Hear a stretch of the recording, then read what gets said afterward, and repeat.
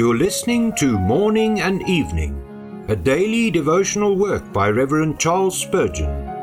This reading is brought to you by the Spurgeon Study Bible, available in the original King James Version or the Christian Standard Bible at spurgeonstudybible.com. Good morning. Today is October the 20th.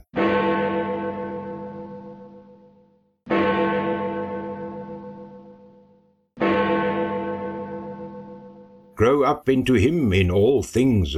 Ephesians 4 verse 15. Many Christians remain stunted and dwarfed in spiritual things so as to present the same appearance year after year. No upspringing of advanced and refined feeling is manifest in them.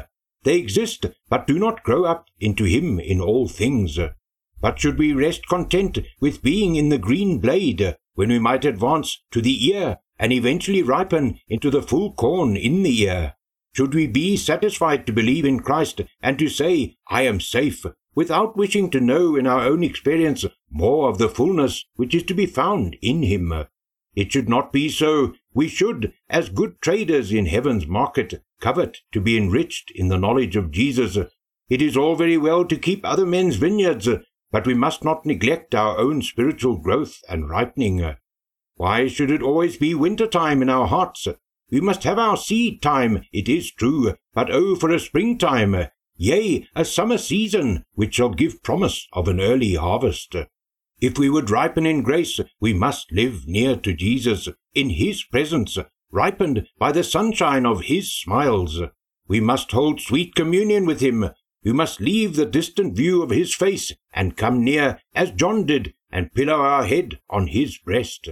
Then shall we find ourselves advancing in holiness, in love, in faith, in hope, yea, in every precious gift.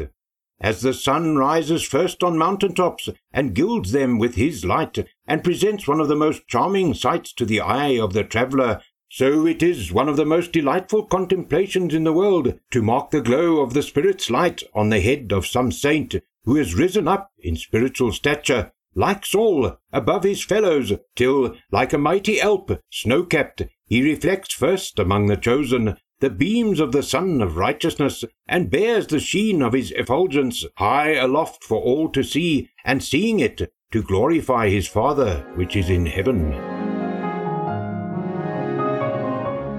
May the grace of the Lord Jesus Christ, and the love of God, and the fellowship of the Holy Spirit be with you all, and remain present with you throughout this day.